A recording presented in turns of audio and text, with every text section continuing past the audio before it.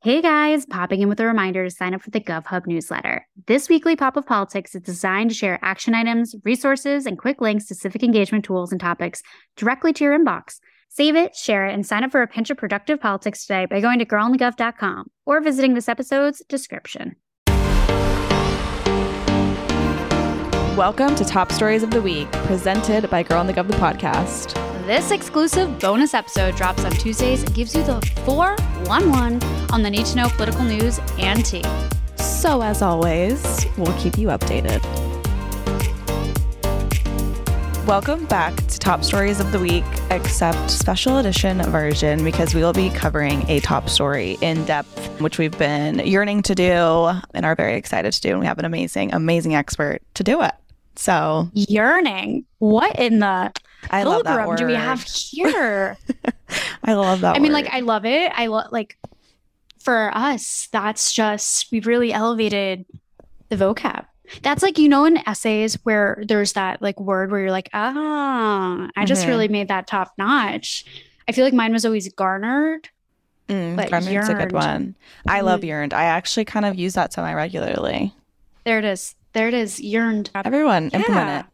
It's a great word. If you are still in school, definitely implement it in those essays. Well, I'm yearning for election day because it's 14 days away. 2 weeks for us Tuesday listeners. And this is just your reminder that there's 2 weeks until the election, aka you should go get your Friends Don't Let Friends Miss Elections collection merch so that you can rock it on and around election day. And just remind all of your friends about this election through a tote, through a hat, through a pop socket, whichever one tickles your fancy. It's all available now at socialgoods.com. Facts. If you get some cute merch, send us a pic. Please do, because I also noticed there's probably also so many pics out there that maybe people got the merch, or I saw the one today. It was at a booth somewhere, and like they didn't tag us because maybe they didn't know that we were associated. But there's probably some pics out there that like we don't get to see. You know what it is? It's because we're Z-list celebrities, not A, which I was thinking about a lot because we were supposed to do this awesome show with a few of our friends this week. Unfortunately, postponed. We'll let you know if things, get rescheduled. But right now, not working with our schedule. But what happened was that the space that we were supposed to perform, I don't know, whatever the word is. It was at the Soho House, okay? Yeah. Yeah, okay, it's fine. That's right. We were about to perform at the Soho House. Get out of here. Why is me imagining us performing, like us with like we're not performing. And, like, I think we would have like told people how to register to vote for like 5 minutes, and then would be about it. But yeah, no, we're fun. So have us, look, if you want us on stage somewhere, let us know. Let the people Especially know. the Soho House. Specifically. But I guess the space got booked by an A-list celebrity, and they preferred the A-list celebrity over our crew, our motley crew. For a movie premiere. Which makes it, I'm so curious. And they didn't extend an invitation to the host of the canceled event, which is just absolutely atrocious. That is actually. But if anyone knows of any A-list celebrities who are coming out with a movie, my prediction is maybe Selena Gomez for her documentary. Oh. But I also am not sure. I know there's also that movie with like George Clooney and Julia Roberts, like divorce movie I've seen commercials for.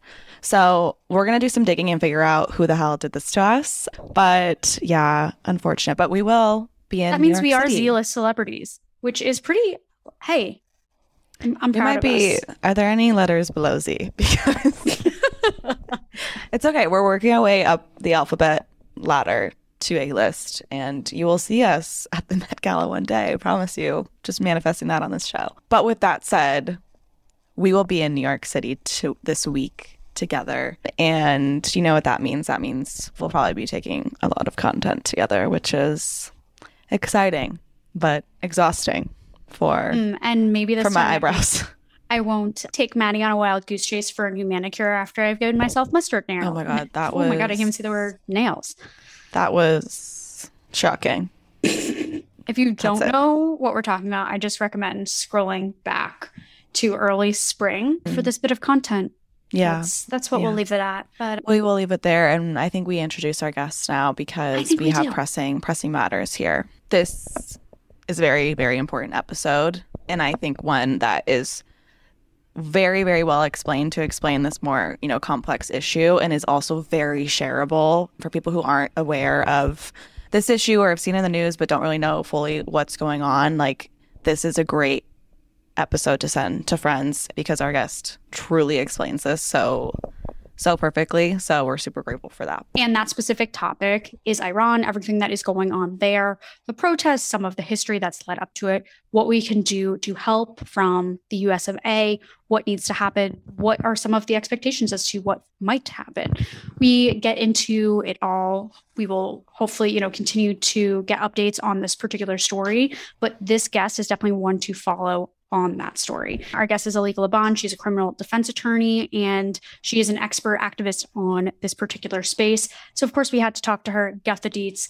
I also recommend, of course, following her on social media, and you can get those handles if you listen to the end of the episode. That is your little we'll teaser. We'll also put them in the epi description. Oh, make them listen to the whole episode, Madison. Oh, well, of course, obviously. I mean, we have loyal listeners. Okay, they're not leaving.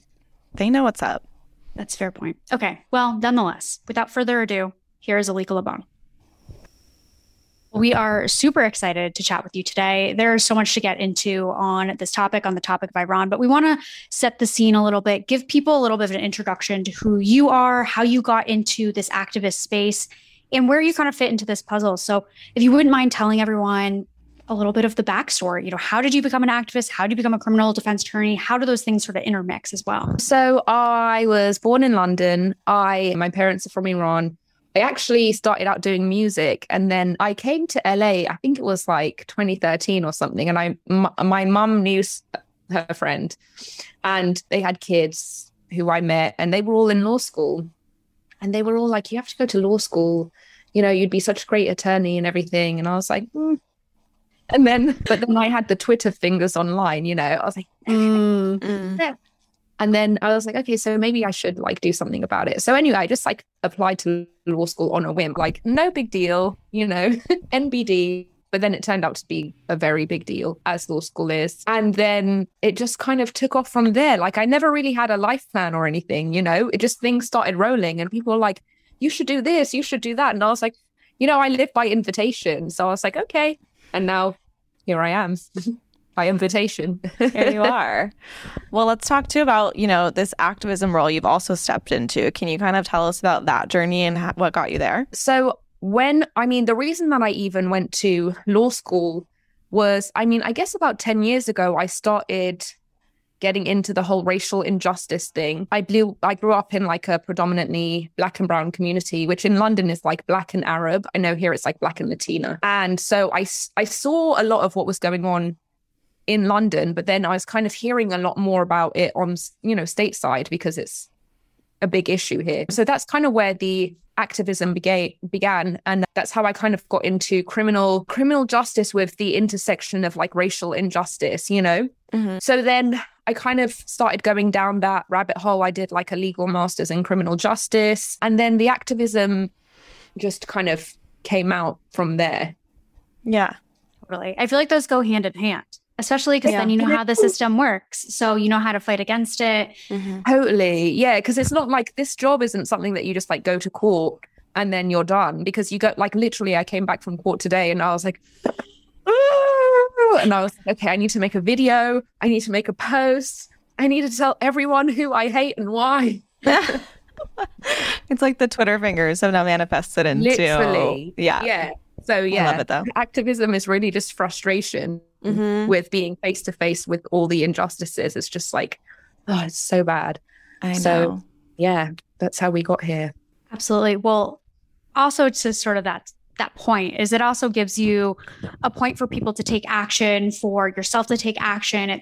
I think, having the anger and the frustration can be a really, obviously it's negative that the things happen to be in that spot, but positive in the sense that it puts you in a position to make change and teach others how to do that as well. And so moving into sort of this conversation about Iran and where we're at, you've really been a big voice in what's going on right now and bringing light to what's happening over there. And I'm curious how that segment of your activism has gone, also how it started, where you started sort of seeing, the the news cycle go with this? Yeah, I mean, it's interesting because, you know, throughout this whole time that I've been doing my activism, I never ever spoke about Iran because it was just one of those things that it wasn't like nothing was really happening. It's one of those things where it's like you're not generally going to be able to do too much with things that aren't in the public eye. Like you can sit there and make posts and content all day, but it's going to get like 2 likes and nobody cares, right? That's kind of how it was. Like even when I started doing this criminal justice, like racial justice stuff, nobody cared until BLM. And then everyone was like, okay, tell us more, you know? So it was kind of like, I didn't, you know, it was everything that was going on in Iran. Obviously I knew because of my family, but it was kind of on the back burner because it wasn't in the public eye. So I was really focused on everything that was happening in the public eye. And then I guess, you know, after the death of Mahsa Amini, everyone started talking about Iran. And I was like, oh, wow, this is our 15 minutes of fame. So I have to like milk every single minute of those 15 minutes. Because I mean, who would I be if I spent my whole life, I say activating because there's no other word, activating for everyone else and not doing it for my own community, you know? Totally.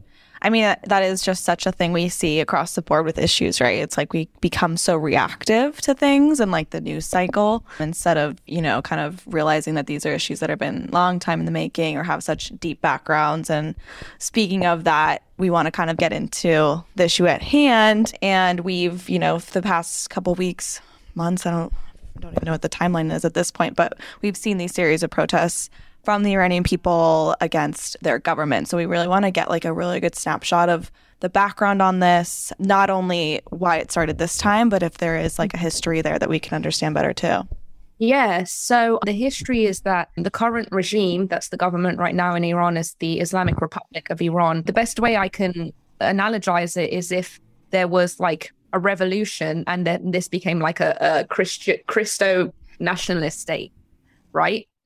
You know the people that I'm talking about, like, but yeah, it became like a theocracy. So that happened in 1979. Before that, there was a monarchy, which people had mixed feelings about the monarchy, but there was like, it was a liberal place. Like you could have freedom of religion. You could wear what you wanted. I mean, there wasn't really like, you couldn't criticize the monarch because it's not that free. It was like, it wasn't quite democracy, not quite theocracy, just like, but you know, people could wear what they wanted, do what they wanted, whatever. So then you had this revolution, the 1979 Islamic Revolution, which introduced Sharia law. And this is something that's also a touchy subject for people to talk about because, you know, they call it Sharia law, but Muslims say that's not Sharia law. So I hesitate to, I don't know, but they say that it is. So we just say what they say it is. So, you know, under their laws, then the mandatory hijab was enforced, mandatory dress codes. You can't show your knees, you know, everything has to be covered.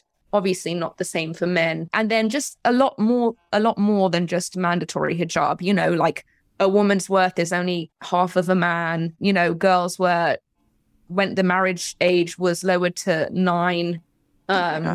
Yeah, there's like crimes punishable by death, like homosexuality, protesting. So yeah, it was really bad. My family left, everyone, all the Christians, Jews, Baha'is, Zoroastrians, every other religion had to leave. Otherwise they would face execution. And then the people who stayed, I mean, most of us left by luck really, because it's really hard, have been subject to this extreme draconian terrorist regime where they've been, you know, I compare Mahsa Amini to like George Floyd. Like George Floyd wasn't an isolated incident. It was the final stick that broke the camel's back.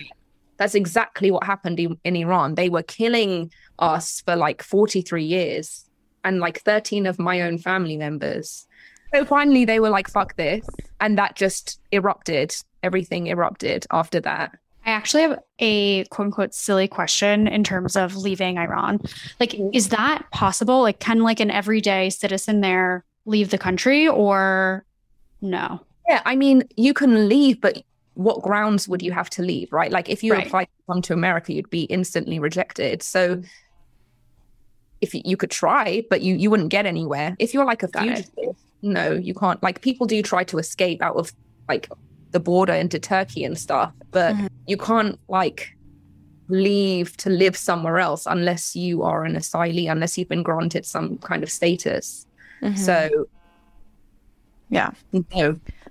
Well, can we also get a snapshot of, like you said, Mahsa Amini, similar to George Floyd's situation where this has been happening for so long, but was the straw that broke the camel's back? Can we get a snapshot of really what happened here that led to ultimately these protests?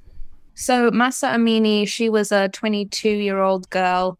She, she was not fully covering her hair, I guess, and she was arrested by the morality police, aka the Basij, who are responsible for enforcing the dress code. It's one of those weird things because, girls often in Iran, you see them and they're not fully, they are wearing their hijab in a loose way, but it's kind of just like one of those things where it's like when they get you, So I don't know, maybe she was like resisting, but they took her to be educated on, modesty and how to, properly wear the hijab.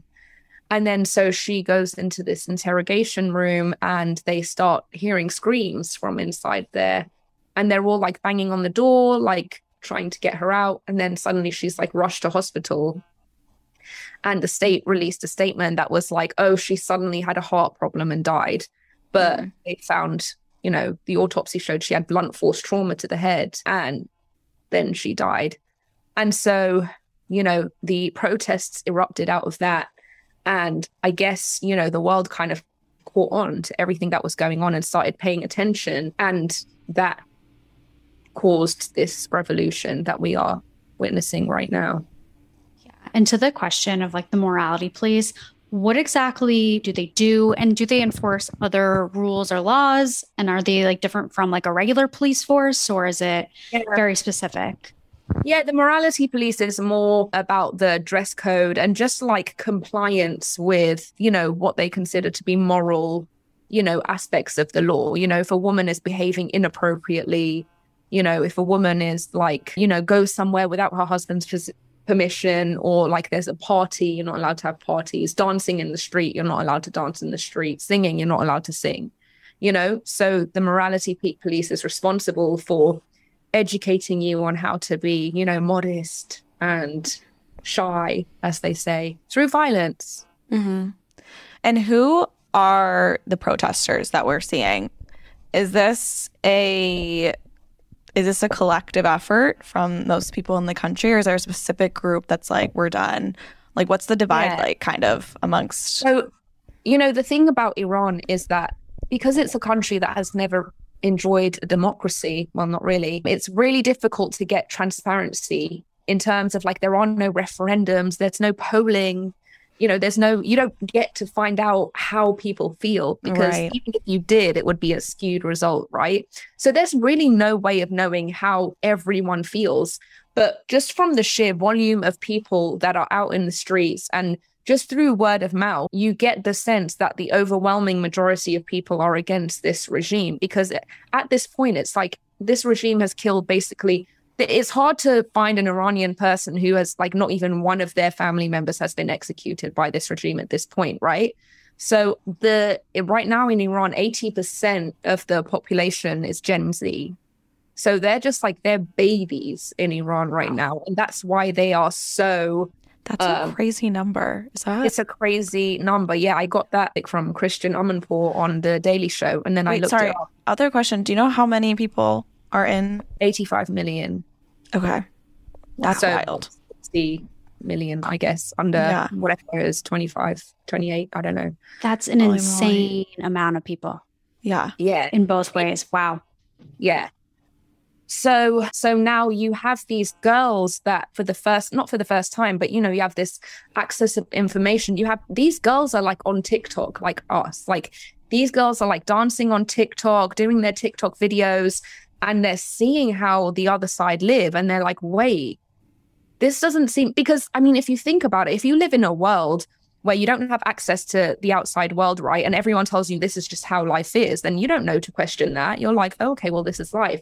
But then, even though these things are all banned in Iran, like Twitter, TikTok, it's all banned, but they find like Gen Z, they find their VPNs and log in. And classic, they're like, yeah. Classic Gen Z, I love it. And they're like, wait, I don't want to live like this, and I don't have to live like this. they see us doing these things where we're like, November, vote blue, you know, and they're like, I want to vote blue in November, you know, so, or vote red, I guess. Well, not right now. Won't go there. Yeah. They've been living red.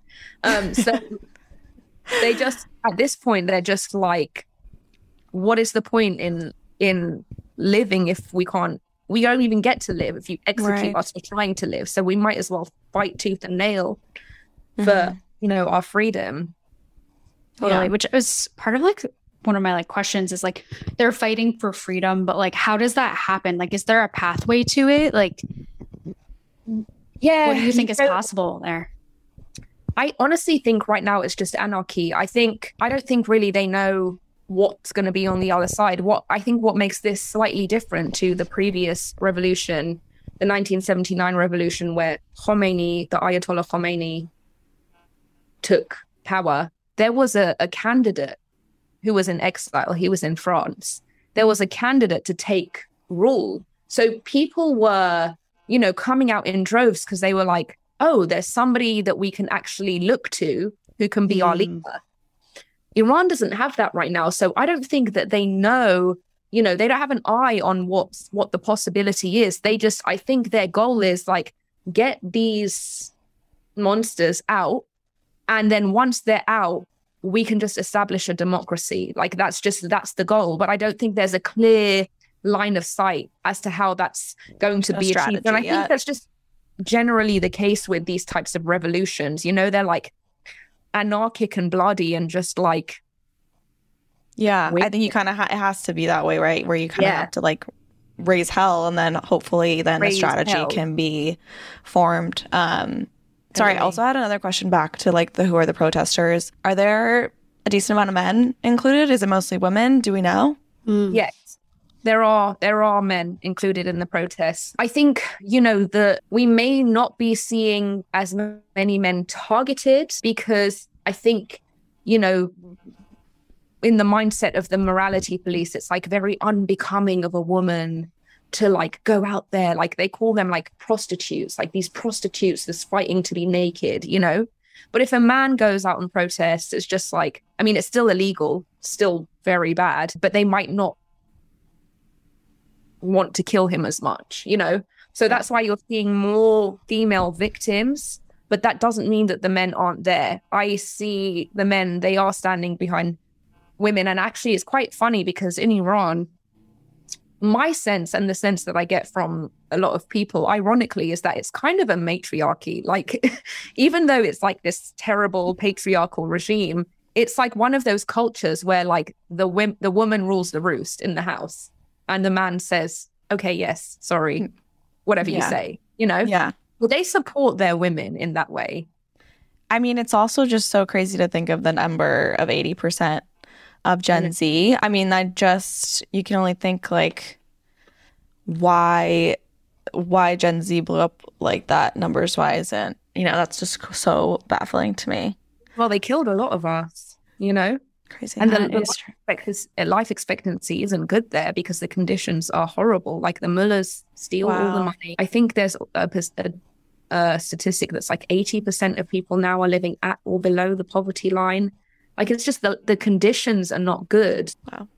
No, that totally changes it. I feel like that's going to be one of those numbers where we're like trying to wrap our head around it all night. But thinking about these protests and like where they're going and sort of where they're at right now, what has been like the overall like government reaction, just for anyone that's sort of coming into this story now and, you know, just learning what really is the government doing in reaction to these protests?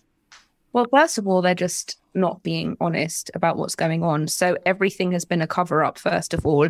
It's funny because they repeat the same stories over and over again. And you just think, how many times can that happen? Like the same two stories they repeat is that somebody died of a heart failure or they fell from a great height. And it's like, how many times can someone fall from a great height while they're arrested in custody in prison? Like, where is this great height that they're falling from? You know, like they don't even get creative with it. So it's silly, you know? So they come up with the same stories and then, you know, they've manufactured this propagandized account of, you know, it's the US and Israel that are responsible for these protests, and they're just spreading propaganda in Iran to make people think that something's going on that's not going on. And it's just so funny because it's like, you can't lie to us when you killed our families, right? Like, how are you going to kill our parents, uncles, siblings, cousins, and then be like, that's not happening?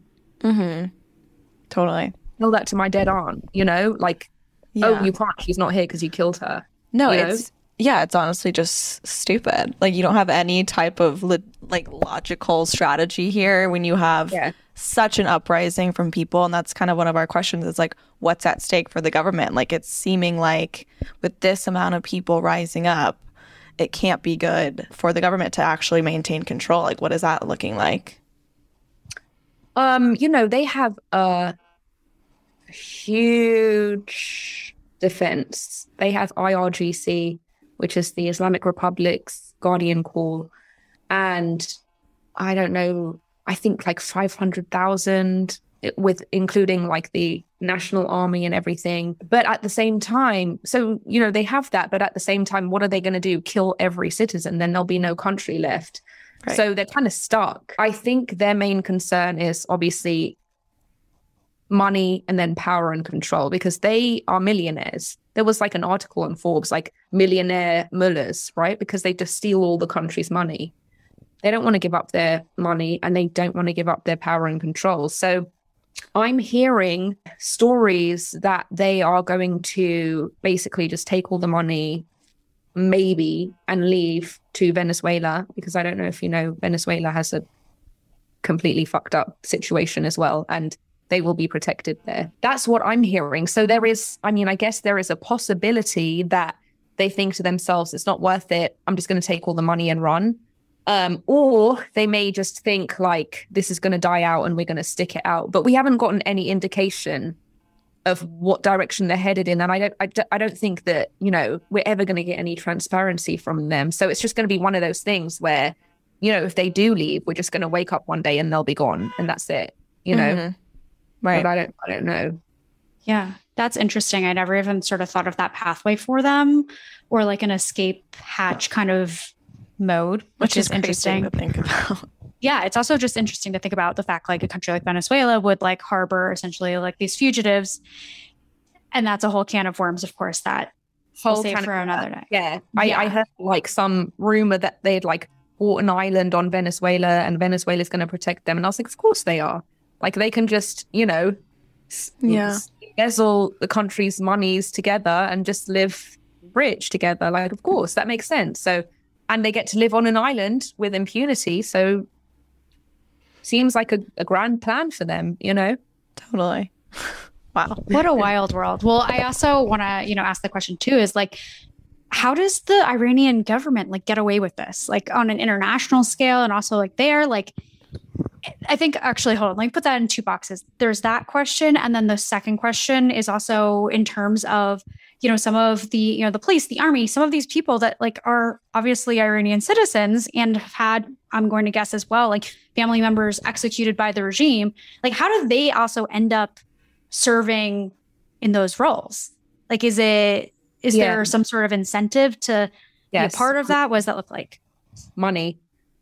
People who work for the government get a lot of money. It's like corrupt money. It's not like people who work for the government here get peanuts. So if something goes wrong, they're like, peace, but they have just like, just stacks of cash that they get paid to be loyal to the regime, right? Like, there was somebody that, I just love it when they uncover these scandals on TikTok, but there was this guy that like uncovered this whole scandal where there was this guy that worked for the regime, the government, and he, his wife was living here in the US, and this girl is just like dancing naked on TikTok all day, and she's just like displaying her like $100,000 bags, and she's like, oh, my husband giving me money, and it's like just stacks of money, just like that's their whole incentive is money, right? And they get protected, like they're not going to kill them, so they stay loyal because of the money. So that's the one thing. And what was the other question that you asked?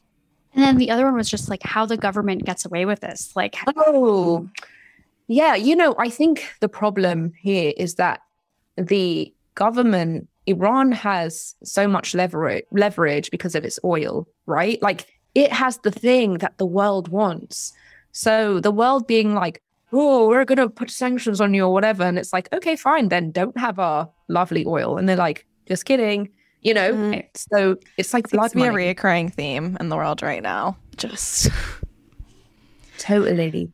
So unfortunately, I think Iran kind of is always going to have the upper hand when it comes to foreign policy and foreign dealings. Yeah. But there's really not that much that the rest of the world can do without everyone else suffering. Right. But we're trying. Crazy how just like climate reforms, literally, and like human rights really go hand in hand because of just how the world could benefit and positively change from us not relying on oil anymore. But obviously that's a whole another can of worms that we don't need to go down. But speaking of TikTok and everything, internet access played a huge role in even, being the catalyst for some of these protests, but also now during protests, government has been blocking access. So can you kind of paint that picture as well of like, A, like how would this have happened without internet access, and B, where are we now with, what these protesters are getting access to? So there's a few reasons for the cutting off the internet. First of all, they don't want them to organize, which is why they stormed the Sharif University and arrested all the students, because they know that, the bright minds are the ones doing the organizing. So they don't want them to organize. They don't want them to get the word out about what's happening to them, so they can keep Iran dark, so nobody knows what's going on. And then I think another component of it, which is often overlooked, is that they're really trying to dampen morale. They really want you to just be depressed. I mean, if you think about like what we all went through during COVID when we couldn't go outside and see each other and everyone got so depressed, but like we were literally on our phones all day, like in the group chats, like, but just imagine COVID, but you have no internet, right? Like you're going to absolutely lose your mind. And my dad's in Iran right now, and, he has no internet, no phone. And like he leaves me these voice messages, and he's literally just crying because he's just like so depressed. He's like, it's like really getting to him. And I think that's the side that people aren't seeing in Iran, because they're seeing all the protesters and they're seeing everything that's happening outside, but they're not seeing that these people are held hostage in like solitary confinement. You can't go outside because it's too dangerous. And when you're inside, you have no TV, you have no phone, you have no internet. Like you're literally just stuck in a room. Like they're going crazy. Yeah. No, 1,000%. It's like a whole nother side of it. And I feel like it's just it's like an entire country being held hostage. It's like psychological warfare, psychological abuse, Totally. Yeah. Absolutely. And I think that is super interesting in terms of how people from the outside can help with that. Is there anything that people can do, not in Iran, that can help people there in terms of getting internet access or restoring it or providing any sort of access to that type of communication? I don't know, but I did have a thought, and I don't know who to reach out to about this thought, but I was thinking about, because one of the problems with reporting everything that's going on there is that, when these parents come out and say like, my child got murdered or whatever, they get arrested and they might get the death penalty themselves. So I was thinking like if Amnesty or the UN or someone could establish like a portal for anonymous reporting with some type of like internet that, because how like even though you don't have internet, like your phone still does 999 still in England 911 yeah yes without any service, right? There has to be like some kind of thing that you can't intercept where like no matter what service you have, you can still access it. I don't know, because I don't know anything about technology, but I was thinking like, what if Amnesty or someone set up this portal for people who could access from Iran and let the world know what's going on, like anonymously report this person got kidnapped, this person was murdered, and reveal all the details. Yeah. I don't know how to go about that, but I think that would be a great idea. Are there many journalists there right now? They're all arrested. They're all in the so even prison. Like from the US or other places. The US, from the and that was the thing, because I don't know if you saw that they set the prison on fire. Yeah. And they had all the American journalists, British journalists, everyone inside. Some of them have been in there for years, the journalists. And we're not doing anything about that because of oil? I guess there was this one British journalist that was in there for 6 years. And I think that England had to pay Iran like £600 million or something to release her. Oh my gosh. Maybe it's too expensive. I don't know. Oh my gosh. I don't know why. Yeah. Well, honestly, that might be the perfect segue to get into some of our audience questions, because our first one kind of has to do with that. And so the first one is, what role, if any, has the U.S. had in escalation of issues faced by the Iranian people? You know, the U.S. and the West has always had a hand in everything that's happened in Iran. Obviously, because of the oil issue, it's always in the West's interest to have somebody in power that they can negotiate well with, right? So, and this gets into political stuff that people always disagree about, so I don't want to say too much, but, you know, it's pretty well known that the US had a hand in installing the Shah, the previous monarch. And then when the Ayatollah Khomeini came into power under Carter's administration, he had also facilitated that by kind of convincing the Shah to leave the country and helping with the propaganda in order to establish Khomeini's installment. So the West has always kind of had a hand in escalating situations in Iran or orchestrating situations in Iran that seem to serve its own self-interest. And I think that's largely the reason why everything is as bad as it is in Iran, because you're having these situations, these decisions made for people that they just don't want, or they maybe thought they wanted it in the moment because of the propaganda, and they were like, wait, this was a lie. They're just not choosing. They're being chosen by either these dictators or the West that are, you know, helping the dictators. And this is literally why we are where we are now, because there's just no choice. Yeah. Yeah.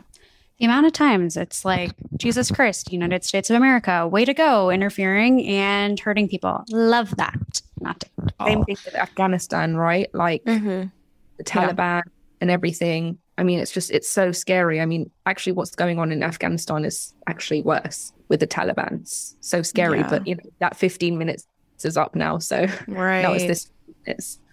Yeah, totally. The rotating 15 minutes of fame each country gets. It's truly wild. I can't. Well, back to sort of like the US, and another question here from one of our audience members. How can people in the US support protesters? So I think the best way to support is to keep talking about it. So 2 things. There was protests in 2009. It was called the Green Movement. It was like a fraudulent election. It was basically like a Jan 6, but except it was an actual fraudulent election.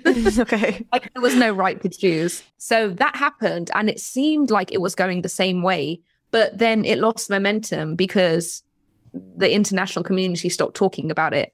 So it's like when we stop talking about it, their movement dies. Mm-hmm. So that's the first thing. And the second thing is, when you talk about these people, that leads me to who I need to mention. The Iranian government doesn't kill people that are known to the international community. So there were these 3 protesters from 2020, these 3 young boys that were protesting gas prices because of the sanctions, and they got the death penalty, which in Iran you get death by hanging, and sometimes it's a public lynching. And then there was like a lot of international attention, and they reduced their sentence to 5 years. They don't kill people when there's like public recognition, because they know that, you know, it will like incite like sedition, violence and whatever, right?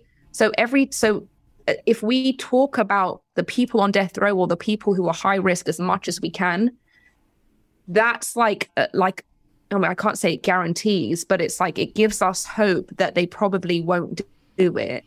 They probably won't execute them. So that leads me to the thing about the 2 girls that are on death row right now, which is who we've been doing this campaign for online, Elham Chubdar and Zahra Sedafi Hamidani, both just LGBTQ persons on death row that sentenced to be hanged. And we're just trying to get the word out as much as we can about them and other people who are on death row, so that the government doesn't at least execute the kind of high profile names. Yeah. So that's what people can do, is just to keep talking about these people, keep talking about the victims, keep talking about the protests, keep being the voice for Iran, because if people keep, the momentum going, it keeps the momentum going there. Yeah. And that can lead to success. Totally. Yeah. Keep posting, resharing, everything you can do. Next question from our audience is, why is the US media not covering the protests? It's a great question, great question. They just don't care. I think people have a lot of different theories. One of the theories is like, oh, it's because of this oil deal they're doing with the US. I'm not convinced by that one, because I don't think that the news particularly cares what the government does. I just think that the news has its own agenda. The mainstream media has its own agenda. And I just don't think that they think it's hot, But somebody from one of these organizations actually reached out to New York Times, and they said, like, when we were talking about why they didn't cover the protests here in the US, or like all over the world, but right. Hundreds of thousands of people came out, and they were like, oh, like a couple of people marching in the streets isn't newsworthy, or they said something like that. So I don't know. They seem to have their own agenda. Yeah. Wow. Totally. Yeah, it always seems like definitely own agenda, and also a pick and choose. It's like lots of coverage of Ukraine, not saying it does not deserve lots of coverage. It does as well. But just like any crisis, protest, revolution moment like this, I feel like it all needs coverage, and it's just super wild. And I find it quite disrespectful that they're not giving us any coverage. People are dying in the streets for their freedom. Right. I wonder, including journalists, that's what they're about. I wonder if it's also just like a sense of laziness in a way. Obviously, like they don't respect the issue enough to do the work, because there's obviously there are barriers to get the information, right? Yeah. Maybe it's that they feel like they can't do like honest reporting because of the lack of transparency. But at least here, like things that are going on here. Yeah. What's interesting is that I think the New York Times, some of these mainstream media outlets, they're like Israeli outlets. And you'd think that because, Iran and Israel are like, the Iranian government and Israeli government are notorious enemies. So you'd think like they would take every opportunity they can to be like, look how bad Iran is. But it's so weird because they're not. So I don't know. Maybe it's like they don't want to rile things up. I don't know. I'm like surprised. I'm surprised that this isn't the opportunity to really paint Iran in like the terrible light that it could be painted in, Mm-hmm. That's a really good point. I have to give some thought to that, but that is interesting. It's like literally being handed a W and then just ignoring it. Right. And that's what the Iranian government is even accusing everyone of anyway. They're like, it's just the US and Israel, but like literally the US and Israel won't say anything. Aren't doing it. Yeah. Maybe that's part of it. Maybe that's part of the strategy there. Right. Yeah. Maybe they don't want to, give them that benefit of being able to blame them. It's just wild. Yeah. Wild. Well, we have one last question from our audience. What isn't being covered by the US that we should know about? I feel like we've talked about that a little bit, but if there's anything else, like...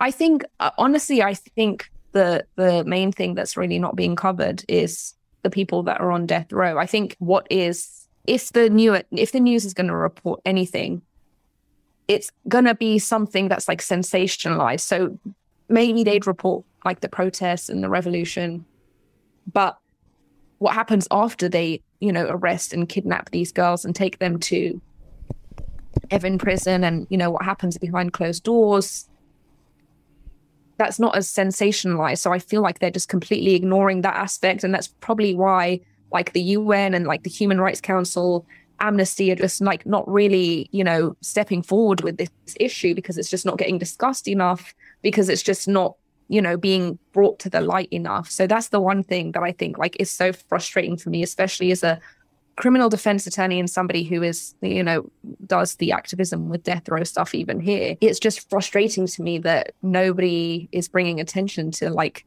the very barbaric manner in which they execute people, and for no reason at all, So, yeah. I mean, it's got to be so frustrating, too, to think about, what happened in Afghanistan and how that all just got and is still getting brushed under the rug. And, you don't want that same cycle to happen here. So it's so, like you said, so crucial to just keep talking about it and keep sharing. So with that said, thank you so much for coming on and giving us all of this background, all of this detail. We really appreciate your time and answering all of our questions. So thank you so much. For having me. Yeah. Is there anywhere people can find you and continue to hear kind of your reporting on all of this? Yes. So I'm on Instagram, Elicalebon, which is ELICALEBON. And then my TikTok is the same, but it's Elica.Lebon. Period. We will link that too in the subscriptions. Everyone go follow immediately. But thank you again for coming on.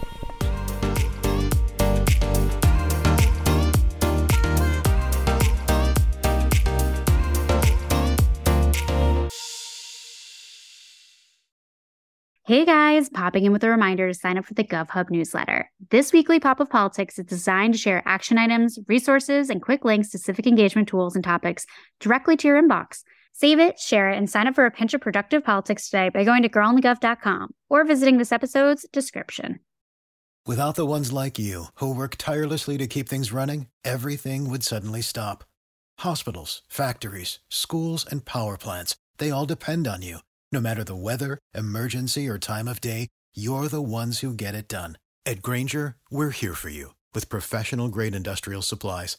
Count on real-time product availability and fast delivery. Call, click Grainger.com, or just stop by. Grainger, for the ones who get it done.